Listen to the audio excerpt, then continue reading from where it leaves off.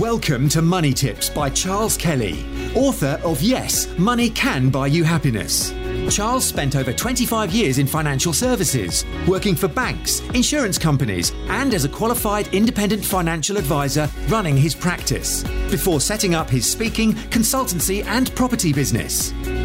Money Tips will help you save, make, and accumulate more money, whether you are a business owner, entrepreneur, employee, or still searching for your vocation. Hi, this is Charles Kelly, Money Tips, author of Borrow and Grow Rich. I wanted to give you a quick update today on the state of the markets, the stock markets around the world, which are actually crashing at the moment as I speak.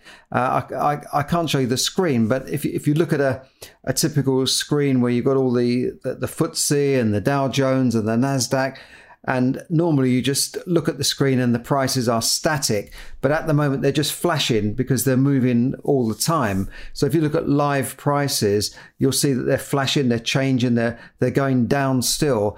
Just to give you an example, as the market opened today, this is Thursday, I'm recording this, the market's dropped 3% or 300 points, and that's billions of pounds. That's probably something like 40 or 50 billion pounds wiped off the value of stocks. The Dow Jones was down nearly 700 points by 2%. So that's multiple billions wiped off that market.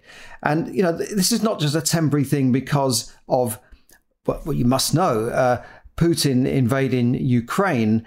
This is part of a wider problem with the markets that I've been talking about for several months, that they are overpriced. They've topped out as far as I'm concerned, and that they're due for a correction. And as I was saying last year, it only takes that final straw that they call the straw that broke the camel's back, or the final thing to prick that bubble and set it to burst. And this is normally a thing like a war, oil prices going up, recession and that sort of thing, and consumers not having enough money to spend. And that's what I think is the wider problem of the market, because the FTSE is down over 10% since January, and the US S&P and the NASDAQ, which is the tech stocks, are also down around 10% since their peaks late last year. So we're moving into what's called correction territory, a correction of the market. It's not a crash yet, but I could see one coming. But we shall have to see. I think the wider problem is going to be caused, for instance, by oil now reaching $100 a barrel.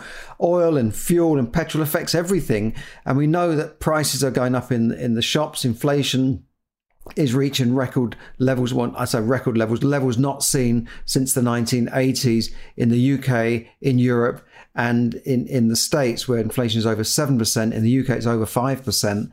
So things are getting tough for people, because gas prices have already jumped and people are already feeling it in their pockets now, because some people have found that their gas and electricity prices have doubled in the last few months. And when the price cap that we have here ends in April, a lot more people are going to be affected. I was quoted for one of my properties, £400 a month for gas and electricity, and whereas I used to pay £150 a month.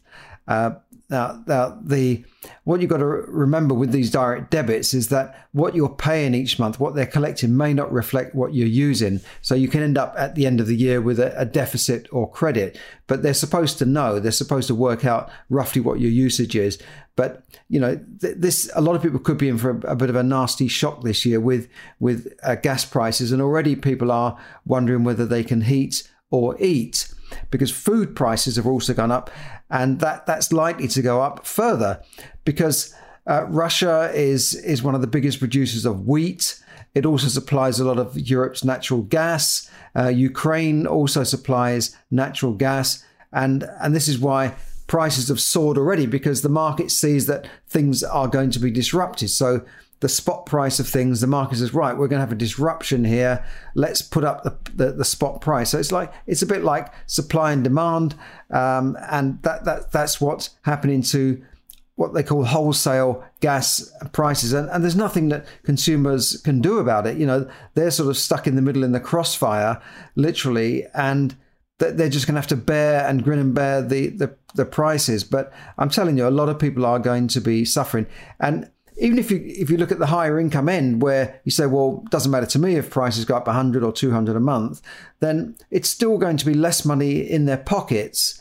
And, because they're going to be paying more for petrol, even fares have gone up. And as there's less money in their pockets, they'll have less money to spend. And that means that business will be affected. And that then starts to drive the economy down and into a recession. And this war, because it is a war in Europe now, is definitely acting as a catalyst towards this and maybe pushing the market further into recession. The markets in the last week have been dipping, and then Putin says, no, we're not going to invade, and then they go up a little bit. But I've always suspected that they are going down. Incidentally, gold and silver prices have gone up. I think silver went up by about 3% this morning, and it has been rising a few percent every day. So money is starting to move into the precious metals, the safe havens. Bitcoin dropped down to 35,000. Again, I don't see Bitcoin as an investment. Maybe I'm just old-fashioned, but it's more of a speculation thing now. And it's a bit like the great stock market bubble of 2000, the tech bubble, where people were just paying silly money for tech stocks on the basis that in 10 years' time they were going to make money. People were rushing into this .com bubble as it became known, and of course then stocks crashed. In fact, Amazon went down by about 90%, so that would have been a good buy in the year 2001.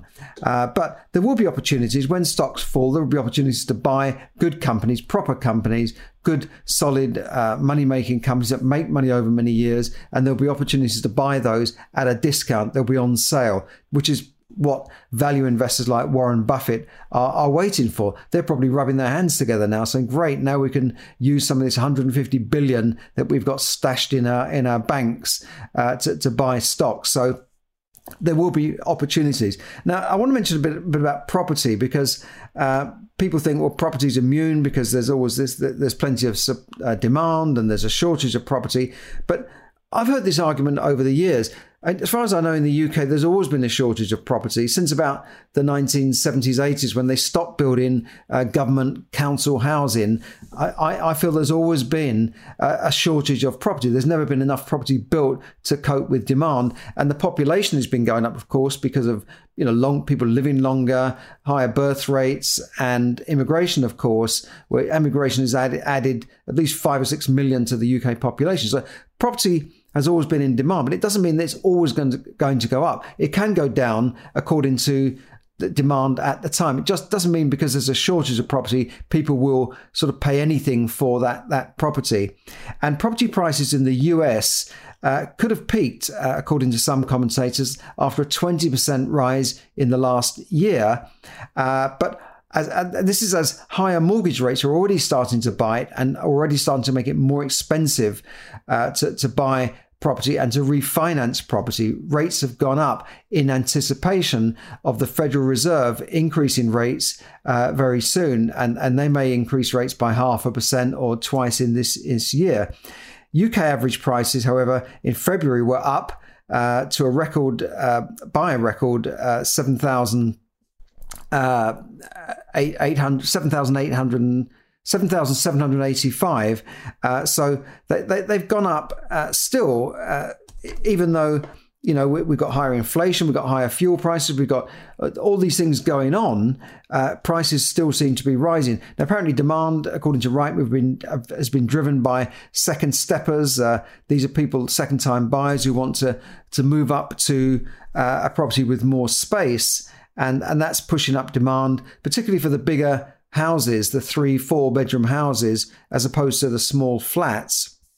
And that sent prices up nearly 40,000 higher than in the previous month. So, yeah, prices are going up in the UK, I think in February by 2.3%, and that they're up nearly 10% on the previous year, according to Rightmove. But whilst it's still buoyant, there's no doubt that higher interest rates are going to hit people and affordability. Because clearly, when rates are a record low, you can afford to borrow so much money that you just never dreamed of borrowing, say, $500,000 to buy a property. But when you look at the rates, you think, well, hang on, this $500,000 is costing me less than it would have cost, to borrow $200,000 when rates were at normal levels of 5 and 6%.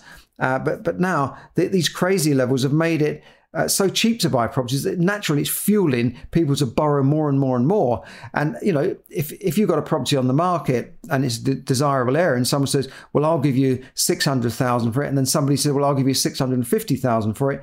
Then prices go up like that. Also, agents go around saying, well, the market's busy, let's put this on at 675 and see what we can get. And then somebody comes in, they've got a cheap mortgage, yes, I'll pay that 675. So it almost becomes a self-fulfilling prophecy that the market is going up. But we shall have to see. Rates are now 0.5% higher in the UK than they were just in November. And there's no guarantee that rates won't go up again to curb this rip-roaring inflation. So do watch out for that. This is not the time to speculate. It's certainly not the time to buy stocks. I've been advising people to get out of shares for quite a while. And just be careful out there and look at some of my hints that I've put my hints to survive the recession on my previous post. Look at those, how you can save money on lots of things and try and economize in every way. Now, as I said before, it's the end of the tax year is coming very soon in the UK. So that's on the 5th of April. So remember that you can still put $20,000 a year into an ISA to maximize your tax-free allowances there. And just look at some of my tips there, because you can save tax by and pensions and that sort of thing before the end of the tax year. Now's the time to talk to your advisor, your accountant, or whoever you take advice from, your independent advisor, so that you can save as much money in tax before the end of the year and maximizing your allowances into your pensions and ISAs. Now, for people watching abroad, ISA is an individual savings account. It's like a tax-free account. I think you have similar sort of accounts in most countries where the money is invested in a tax-free wrapper. But I certainly wouldn't be looking at stock market types of investments whilst the markets are in bear market territory.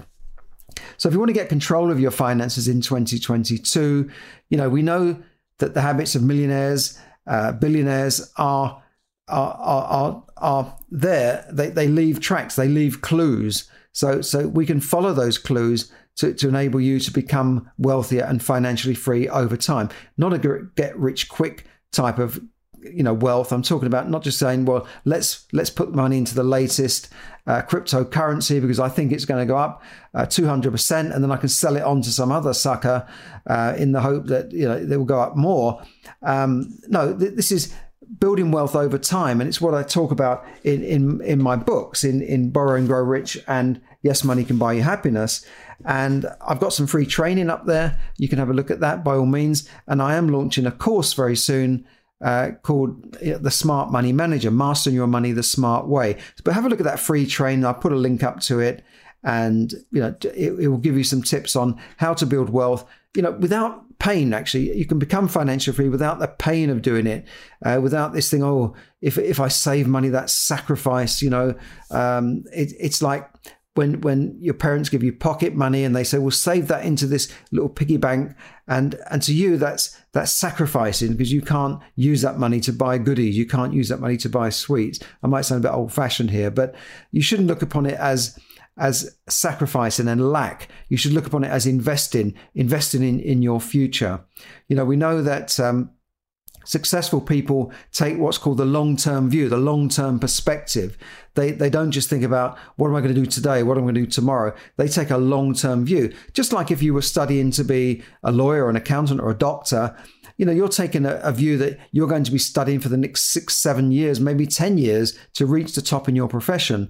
But when you've invested that time and money, that for the next 30 or 40 years, you will earn far above the average income. And it's the same thing when you're starting a business. You're not starting a business today in the hope that tomorrow you're going to make a fortune. You're taking the long-term perspective. When I started businesses, sometimes it took 2 or 3 years before I started reaping the benefits. And in that 2 or 3 years, I drew very little money. I was putting more money in, putting all my time and my sweat equity into that business. And sometimes you think, oh, what am I doing here? But eventually it turned around and money started to pour in, literally.